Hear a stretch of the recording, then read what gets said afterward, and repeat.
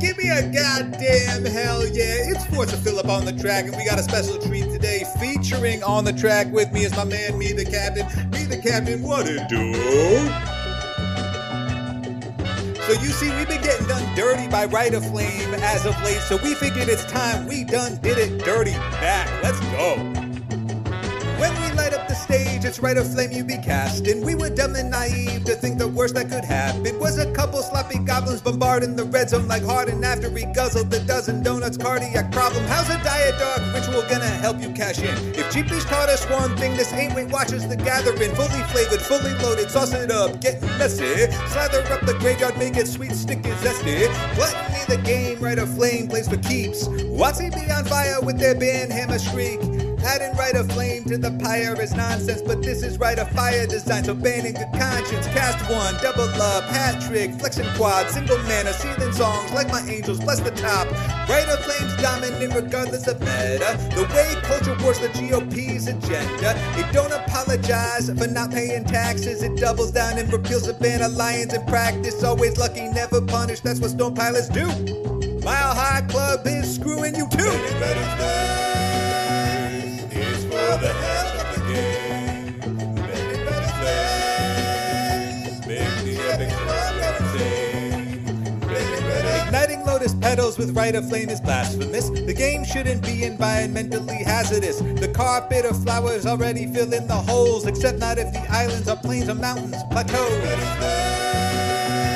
It's for the hell of the game, better play, make the epic But who's playing Boros unless they're dyslexic? This ain't 2012, it's 2021 and it's hectic. Every card's got 10 yards of text like the scripture. Rite of Flame paints the game's image, big picture. It's for the hell of the game. Better play. Make the epic While we quarantine in the midst of pandemic, it's tough to send pizza or post signs at your entrance. You could be our heroes by boosting morale. Just ban Rite of Flame like wishing for a card in exile. Oh no. Don't do that actually, because you'll get DQ'd. But you could stop global warming and save these fucking dolphins if you just ban Rite of Flame. Ban Rite of Flame, save the dolphins. Hashtag ban Rite of Flame, hashtag save the dolphins. Let's go. Hello and welcome to Eternal Durdles. I'm your host, Zach Clark, and with me as always, Phil Bleckman. Phil, how's it going, man? Yo, what's up, dude? Hey, I'm getting up real close and personal with the camera today because we got something special in the mail team. Look at this. Look at this goodness. Oh, yeah. Man. Zombie attractions. Zombie attractions and legacies, peeps. It's happening. Look for our deck list at moxfield.com/eternaldurbles. Yo, please tell me about what Moxfield is and how I can put my zombie attraction deck list on there. Moxfield.com is a great deck building website that you should be using. You can follow our link below and sign up. It's free. It's also just super easy to look at, super easy to use. It works on your PC, it works on your Mac, it works on your iPhone, it works on your Android phone, it works on your Linux phone, if that's a thing. Anyhow, you should be using moxfield.com to build all of your decks. They're a sponsor of the show. Shout out to moxfield.com. Your boy went deep on attractions. It seems like it, yeah. We are in. So here's what I did. So each attraction is literally like a nickel. Yeah. Okay. For those of you who don't know, attractions are a dumb mechanic that was released in Unfinity. And when I say dumb, I mean dope. So none of them are playable. None of them are actually good, except there's a 1-mana 2/1 zombie that when it dies, you open up an attraction.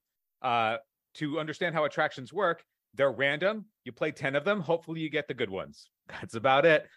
But this creature right here, this 2/1 that opens up an attraction, it's just incidental value. If you've ever played with the Monarch or the Initiative and you just understand how like just getting free stuff every turn just ultimately mounts into an insurmountable advantage, that's what I'm thinking this might do for the Zombos. So we're going to give it a go. We're going to give it a try. It's going to be nothing more than a fun F&M deck, but you best believe you're going to get lethal schemed. Yeah, it's a zombardment, but it's more like a zombar Zombie attractions. Zombie attractions. Yeah. It's going to be great. Something like that. like it's gonna be awesome. Like the incidental, like constantly, like all of these effects with the attractions that you like actually want are just like incidentally like rebuying another piece of cardboard. Like there's a bunch of attractions that are just like draw a card or scry, and then there's one in particular that's like rebuy a creature out of your graveyard. And it's like if you're going and sacking all your creatures to do stuff, you know, the lifetime pass holder is another reason in all of the times that I've ever tried to make zombies work as a tribe, that it's like, do you want to go down the village rights route and go like high volume, which means that all of your cards more or less need to do the same thing, or do you want to play Diabolic Intent and Demonic Tutor yourself into, you know, combos like, you know, Ashnod's Altar, or what's it called, Phyrexian Altar? Yeah. So it's like, do you want incidental bullets that you can combo out with, or do you want to go in volume? And for a long time, I was like, it's got to be volume because none of the zombies good. No, they're not good. None of them are good cards. But now we're going to the carnival. Yeah. We're going to the fair. Well, so this episode's a little wonky because Phil and I did not talk about what we were going to talk about before this episode started. So we're kind of walking into it right now. I mean, there's a couple. I know what I want to talk about. I want to talk about the artwork for the new spoilers for Dominaria, or for Brothers War, rather. Brothers War. Let's talk about the artwork for the new spoilers for Brothers War. I was going to go down a different route, but I like this route much better. I'm down to go down your different routes as well, but I want to talk about the artwork for Brothers War, because what I'm thinking is going to happen in Brothers War is it's a artifact based set. Mm-hmm. And I think like I'm thinking, what are the potential artifacts that we're going to get now that we know that Urza and Mishra's like alliance, like color identities? Yeah. Urza's in blue white, and Mishra is in black red. So Mishra is going to be very aggressive. It's going to be about getting you dead. So black red artifacts or anything that is in his alignment is going to be aggressive. And so I don't think anything's going to make it into Legacy. But maybe there's going to be something for Painter, right? Maybe there's some combo card for Painter. Sure. But on blue white side, I'm interested in what artifacts we're going to get for blue white, because we've already seen the Urza meld card, the 5-mana artifact that's like ETB, kill a thing, draw 2 cards or something else. But at 5 mana, that card's already good enough in an Ancient Tomb, you know, Karn format. Like that your mono-colored Stompy decks that want card draw or a kill spell, like your 5-mana artifact is totally fine, particularly as a wish target for off of Karn. So in my mind, that's already going to see some amount of play. I think it's literally called the Might Stone and the Weak Stone. Yep. But they released, like they did another session on their Twitch channel where they were like talking about the world building, and they released half of the set's artwork, like 100 pieces of art. Whoa. So if you want to put some of that up here. Yeah, it's on. It was somebody had, on Reddit pretty much got it all together. Okay. Let me see if I can. I'll find. I don't know. We'll find it. But there were some pieces of artwork in particular that I thought were interesting. I think there's going to be a lot of vehicles. You know, I think like we didn't have vehicles last time the Brothers War was here, and now we do. And there's going to be a bunch of vehicles going into combat with each other. So I expect like, you know, your Greasefang Pioneer players to get something spicy. Yeah. The best quote so far I've seen on this is Urza's out here making robots to bring his robots to robot battle. Yeah, pretty much. That's a good summary of what I expect the set to be like. But I do think that like there's going to be potential for like incidental trinkets that actually have really solid appeal because Urza Saga's busted. And so I'm anticipating like looking at the artwork. Some 1-mana artifacts, of course. Yeah. Yeah. Anything that's 1 or 0 is going to be where I think the money's going to be in the set. But I think there's potential that the deck that has the most to gain are going to be the Urza Saga deck. So it's going to be Painter and 8-cast. And given that I imagine for the Brothers War, it's the 30th anniversary of Magic. It's the biggest story in the game's history. I imagine that they're going to, if they're going to follow the same trajectory that they followed for the past couple of years, they're just going to push shit to like the absolute moon. Yeah. And so I anticipate Brothers War being busted. It also seems pretty clear that the last meld card is going to be Titania and Argoth. So they spoiled the artwork. Okay. So there is going to be one more meld card, which makes sense because we haven't seen a green meld card yet. So that makes, you know, like that sort of fills in the gap there. Yeah, and even with the commander decks are Grixis and Esper, and there's no green. So they're going to complete the cycle of so that every color is melded in some way. So you have blue white for Urza, black red for Mishra, and then mono green. And of the artwork that they spoiled, it pretty much is. It seems fairly obvious given the story and given the artwork that it's going to be Titania and Argoth. So they spoiled an artwork for Argoth, which I imagine is just a land. And then they spoiled an artwork for Titania, which is going to be a legendary creature, a legendary green creature that does something with lands. And then they printed another artwork of Titania where literally she looks like she is the tree from Full the Ren and Argoth Sixing artwork. it. Little Ren and Sixing it. So yeah.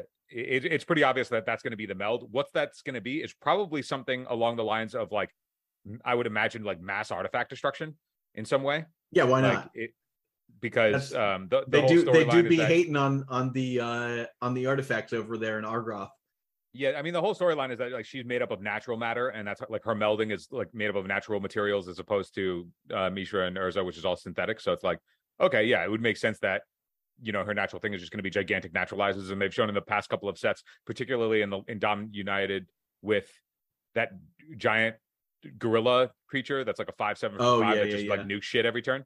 So they're happy to play in that space, particularly for Commander to like not have decks be able to go off all the time. So I imagine that is the space that's going to play in.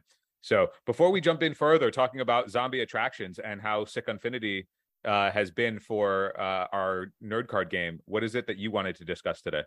I didn't actually want to discuss it. I was just going to, if we ran out of ideas, and I don't think we have. I'm literally holding zombies for zombie attractions. What do you mean we're going to run out of ideas? I've never ran out of an idea in my life. I'm excited about a 1/4. I was going to talk about the Blogatog thing that we were talking about before. I really don't want to get into it because, like, man, I'm trying to get a job at WotC. I don't want to be saying all this. I don't want to be caught saying all this bad stuff about their PR moves. But that's, to me, like, it's hard to read that and not be like, what? Who? Take the mic away from that guy. Like you can say anything negative if you want, man. Pleasant Kenobi and Professor, they dunk on WotC all the time. I agree. Still get all those promos and shit. Look, so you're good. I'm always going to err on the side of how I actually feel about this stuff. I'm not gonna, like, what use are we if we're just like PRing it the whole time? That's crazy. So what is the issue that you have with what did Morrow say? What is your issue with it? So my issue is the classic, like, Morrow says this a lot, the whole like 75% of players don't know what a planeswalker is or like have never played competitive Magic. And I think when we were talking about it in our chat, Nate brought up a really good point. Like, everyone is living their life online. Like, literally everybody in the world is living their life online constantly, right? So even the people who didn't know about planeswalkers or don't play Magic and use the rules or something, I don't know what he's getting at exactly, even those people would leak out. You would see them. I have never once met a person who's like, I don't know what a Magic tournament is. And I'm talking about people who don't even play Magic. So the idea that someone rolls into like a Walmart and is like, I guess I'll just buy these cards and then like just jam them together like 2 8-year-olds at a lunch table, like making up the rules to Pokemon. Like, I don't understand why. Like, his response was about like how design works and how they cater design to like casual players that that apparently don't know anything about the game, don't play by any of the rules of the game. Make up their own rules. Why are you even designing cards for these people? I just don't get it. Like, I can't fathom the reason why you would even reply to somebody. Like, I have to assume it's in good intention, but why would you reply to somebody with this information? But by being like, you know what, 75% people that buy our game don't even care about our game, and that's the people that we care about more than the people who are super invested in franchise players that do care about the game, that are out there sharing the game with their friends. Like, it boggles my mind when that happens. It's just like pure. It hurts to have to say, like, why are we allowing this guy to like type that stuff and then put it on the internet? Like, Hasbro, I'm a shareholder. What are you doing? Yeah, my guess would be, I like Morrow a lot. Like, I think for the most part, like, he's very good for the game. I would not want to see him go. We had this conversation in the Discord too about like the game would be different without him. But like, why? What does that take about? It makes no sense.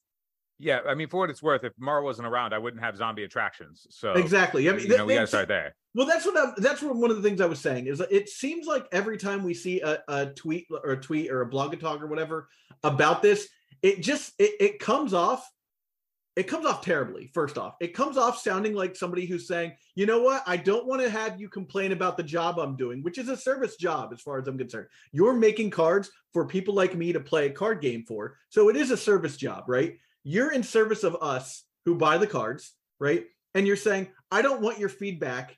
I just want to do what I do without anyone talking to me about it, and also let me make joke sets constantly. Like that's how it reads to me. Yeah, I mean that's a different thing. Like making joke sets and all of that stuff. That's resource allocation. I mean, I think that the whole like appealing to casuals and like the people who I think that's are just fine. Like I play casual. I mostly play casual now. Their whole thing is that they play against casual. I mean, I'm talking when I say casuals, I mean the people that you were talking about that are like, I don't even know the rules. Buy some cards at the store. Yeah. They don't exist. I fail to believe that is a 75% of the people that have bought Magic cards just like open up a pack and are like, I don't know what to do with these. I guess I'll just shuffle them around. Or they're saying that that only financial sharks who like buy cards and just put them away are the 75% of people who don't know what a planeswalker is. I just can't perceive how that's possible. I would venture to guess that the majority of people that like when they say, 50 million people or whatever it is around the world that play Magic, the number of people that play it like us are infinitesimal by comparison. For right? sure. I'll be the first one to agree that casual Magic players outnumber by zounds. That's the amount of people that play the game on our level, for sure. The people that they want to go for, and this actually reminds me of every time the conversation about them appealing to casuals comes up, it always reminds me back when I used to work for wrestling, when I wrote for pro wrestling. Mm-hmm. The target, we were always instructed as we were going through storylines, whenever we wanted to do something like detailed or like actually push the envelope a little bit, they would always rein us back to be like, think of the casual, think of the person that's tuning in for the first time ever and has no idea what's going on, because the number of people that like would flip to the channel and see what's going on and you don't want them to turn away is so much higher than the people that are already tuning in. Yeah, the people that are invested. Yeah. So the people that are already tuning in, it's like you already know that they know the storyline. You don't need to help them out. It's similar. Like, I agree. I think that's. I actually, as a game designer, I think, Maro's stance on like not catering to enfranchised players is fine. We're gonna buy the game either way. But like coming out and just saying like that we build this game for people that don't even play it, like that's crazy. I mean, that's what 30 is about. That's what Magic 30th anniversary is about, right? It's about creating Bitcoin for Magic cards, right? Like that's what clearly do design. They clearly do design for the people that play it so much so that they like. I mean, I think Modern Horizons, like both Modern Horizon sets, I think are. I look at them and think that they are egregious. I really dislike arbitrary power creep for the sake of it to like, switch up formats and sell people on cards. But that is explicitly designed for us. That is not designed for the casual. Yeah. So like it's not that that they're not designing for us. It's that when they do, it's targeted, and it turns out that it doesn't feel like it because those sets kind of overhaul our whole experience, right? So it's like, we're not appealing to you with this. We are changing your game with this. And that should be exciting to some degree. But then ultimately, it means that we don't play with the old toys that we liked as well. So it's like now there's new toys. So it doesn't feel like it's for us, because what feels like for us is like the things that we enjoyed playing with before. Yeah. I don't know. I don't want to dive too deep on this because, like I said, I've already done my rant, and I apologize. But like something has to be said. That's crazy. But yeah, I think it's a hedge. I would hedge where your thoughts are. I agree to an extent that like if they're putting a lot of resources behind the players that don't know what a planeswalker is, well then why begs the question. That begs the question: why don't they know what a planeswalker is? Since that's that's a fail. Thing. That's a fail of marketing. It feels like a self-own if the majority of people in your game don't know the characters in your game, right? Like if I'm looking to join in, that's similar to me. It's like if Versus System started back up and they were look 75% of the people who play Versus System don't know who Superman is. That's like it's like saying that of all the people that know about D&D, the only people that know about 12-sided die are the people that have linked In My Garage by Weezer to the 12-sided die, and they don't actually know why a 12-sided die exists. 75% That might of the be people, true. 75% of the people who why play would you D&D say that out loud? 75% of the people who play D&D don't know what a dice is. They don't know what dice is. Yeah. So you have to design your game as though they don't know what dice is. I don't know. I'm saying do better. That's all. Do better. Do better. I think it's also that like that whole notion of like Morrow's gimmick of, we have to appeal to the 75% of people who don't know anything about anything. It's there for the negative content loop too. Like the negative feedback about that. Like I'm doing it right now, right? Oh, he's not thinking that far. He doesn't care about that. Of course he is. He wants people to talk about this stuff. No way. 100%. Dude, I think that's he's 100% too busy trying to figure out whether or not Clown Extruder is a reasonable name to put on an attraction. There's no way he's like, you know what I need to do? I need to incidentally say this thing that I assume people are going to care about negatively, and two legacy guys on a podcast. It's got to be relevant. And look, it's working, man. Hasbro just announced that Magic the Gathering is its first ever $1 billion brand. That's crazy. You know what's cool? If you think about that, like $1 billion, right? That's just a number we can't fathom. I truly can't. But if you think about it like this, Monopoly was built in the 1930s. Monopoly's been around for about 90 years, right? Magic the Gathering has been around for a third of that time, literally a third of that time, and has eclipsed it, and in my opinion is probably more of a household name now. Like if you cut off the boomer generation, like there are more people in Gen X and like children to like whatever the current Gen Z is not like Zoomers. There's something after Zoomers now, right? I don't know, but I think that more people might know about Magic the Gathering or at least more people would have played Magic the Gathering that aren't boomers than have played and completed a game of Monopoly, because no one plays Monopoly. That game is hot garbage. It's a shame that they never came out with Monopoly Secret Lairs. Otherwise, they would have also made $1 billion. Could you imagine? Could easily have turned that around. Yeah. I think that the whole idea of appealing to casuals is more so that they need to make stuff cool as opposed to like actually involving their design. I don't think Morrow is going into a design sesh and being like, okay, we have to appeal to casuals, therefore let's put a novel on every book, on every card. Let's make sure that there are no vanilla creatures in Magic anymore, right? Like the last several sets, there were 0 vanilla creatures. Like that is a thing of the game's past. I don't care about vanilla creatures. But I'm saying it doesn't matter to me. If you were actually appealing to the players that have never played or don't know what of course a planeswalker is, it doesn't matter. You can put a book or a novel put a book on them because they're making up their own rules. It doesn't even matter. They're just looking at the picture and jamming them into each other. My Charizard beats your Bulbasaur because he's cooler looking. We don't know that. I mean, that's what he's saying. Here's a gauge. One time when I was trying to teach somebody how to actually play Magic for the first time, right? Literally, a guy comes into the shop. It's him and his son, and they're like, "Hey, we'd like to play Magic." I'm there waiting for an event, and I was like, "Yeah, I'll run you through it real quick." I show them like they got 2 starter decks, and I'm like, "Okay, yeah, shuffle those up, and we'll open our hands and we'll start playing." And I was like, "Okay, here's your mana source, whatever we get there." And then I said, "Okay, in order to cast this spell, right? All of these things are spells. In order to cast this one that you want to play, you have to tap your mana. So go ahead and tap your mana." And he literally tapped the top of the card. Yep. He didn't turn it. That'll happen. Touched it. I've seen that before. Yeah. So it's like that was a moment for me where I was like, I realized we speak a whole different language. Yeah, it's an enfranchised word.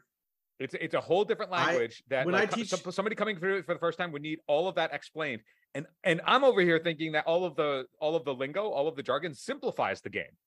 It does simplify the game, but you have to learn it first. You have to learn it first. Anytime you can take several words and condense it into one word, you're doing a good job. Totally like design wise, as long as your audience can grok it. If they can't grok it, it doesn't matter. Dude, I fully agree. I'm waiting for them to keyword loot, but until then, speaking of words being simplified and making it better, shall we talk about how they added Surveil and Landfall to a bunch of cards? They added a bunch of cards. Good on them. That's a plus. Buddy, I love it. It's great, but why didn't they just do it from the get? we know that they'll never answer that. Dude, consider just as Surveil 1 now. Draw card. Surveil 1 draw card. I love it. I like Search for Escanta says Surveil 1 during your upkeep. Disinformation campaign is maybe playable now. Disinformation campaign is all of a sudden really interesting for a Grixis control deck, right? Because it's like the things that you have to do in order to get there. It's like, okay, well, Escanta gives it to you every turn. Consider gives you that. Like, you do have to make concessions. Like, these aren't like the top tier playable cards. You have to choose different cards. Yeah.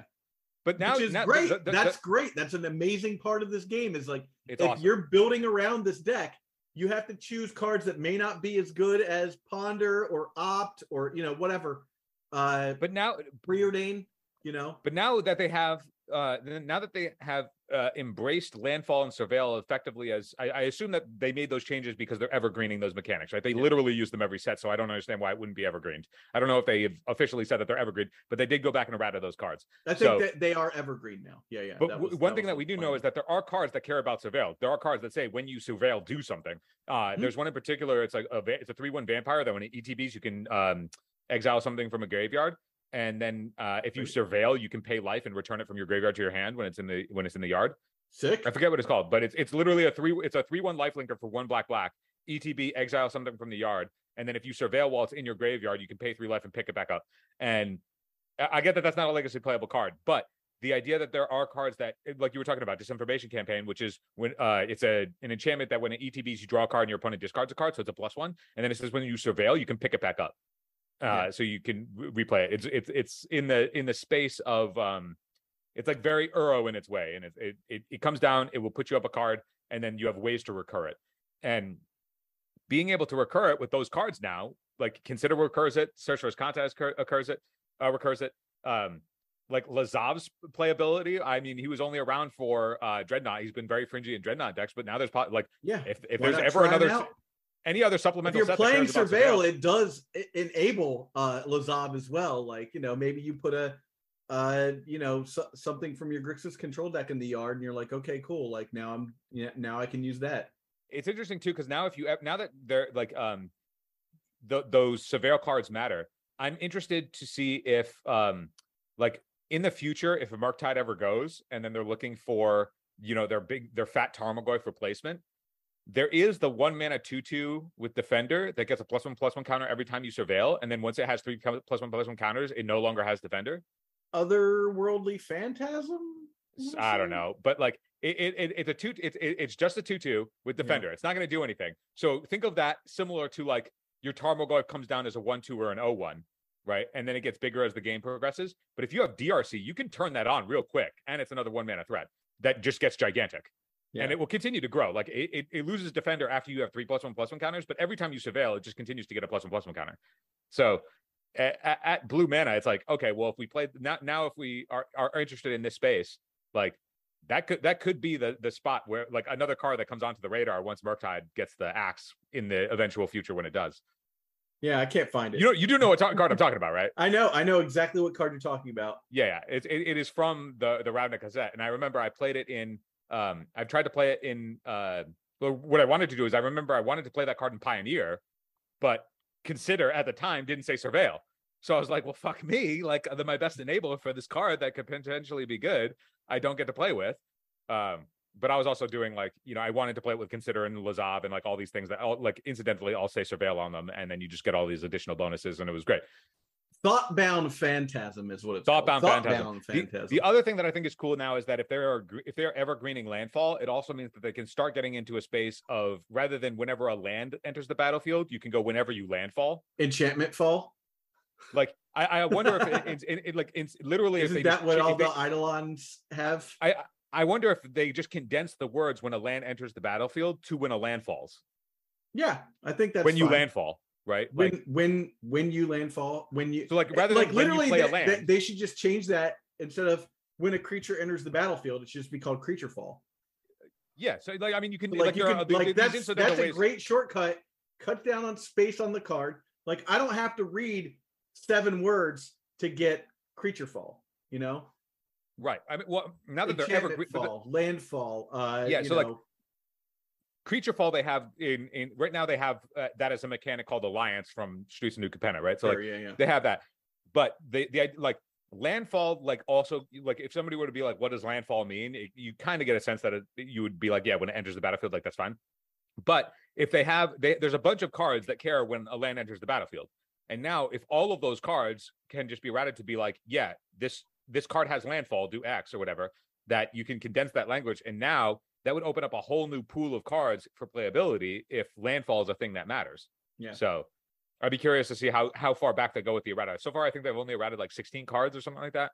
But if they adopt, I mean, they can't space, do Horn of Greed because Horn of Greed isn't technically landfall. What is Horn of Greed? Horn of Greed is whenever you play a land. So it has to be specifically like a land comes from your hand into the battlefield instead of like rampant growth. Oh, sure. Okay. Yeah. I mean, you could also say when you that's a landfall big deal from hand. in Commander because that's like a whole thing. Yeah, you could preface that and be like when you landfall from hand. I guess it's already. I mean, that reads better than like the new. I don't know if Horn of Greed is on the reserve list. So if they'd ever read. Because here's the thing: if you say when you play a sense. land, when you play a land, I imagine that might be like, let's say I rampant growth.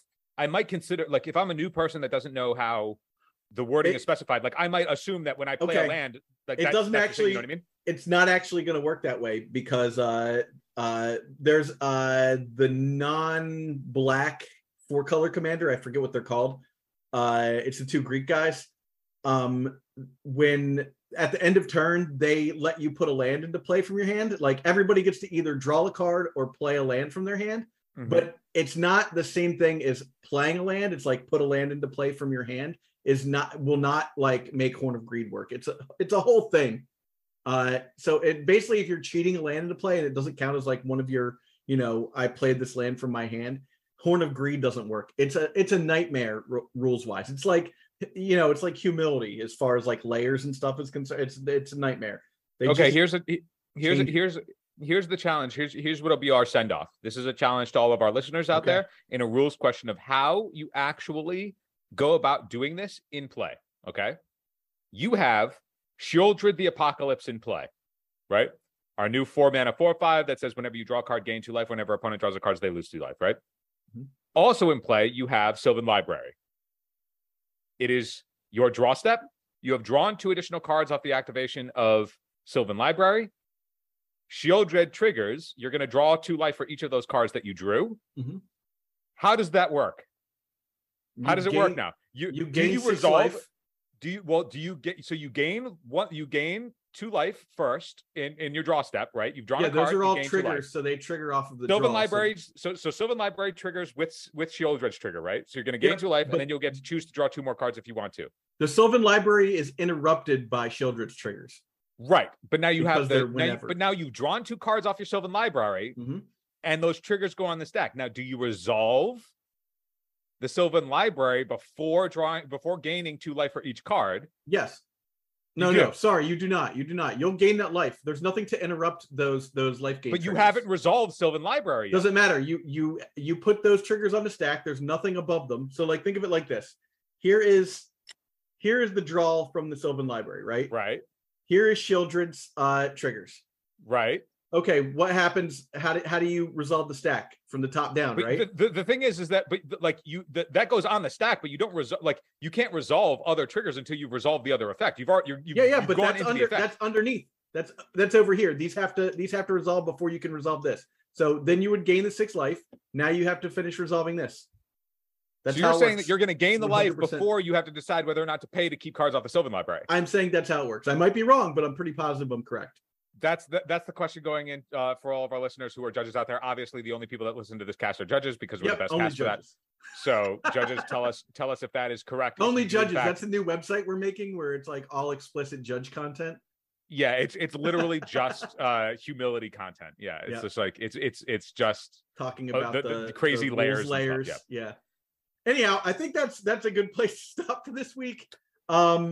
Again, check out Moxfield. Hey, if you enjoyed this episode, please like and subscribe. We're trying to get up to that 1,000 person count, but we're like 2 or 3 away from being at 300. That's a big deal for us on YouTube. If you you listen to this on only on podcast stuff, We're available everywhere, obviously. But if you could jump to YouTube and just like and subscribe to the YouTube channel, that'd be a huge favor to us.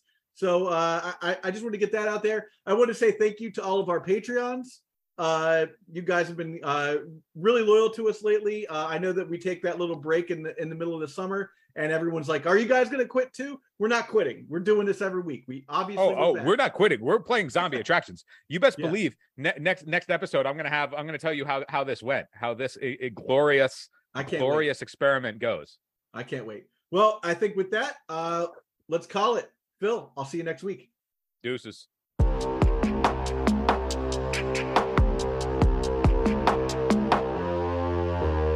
Sit down for a match of magic, open my hand. Let's assemble the combo with Chancellor Protection.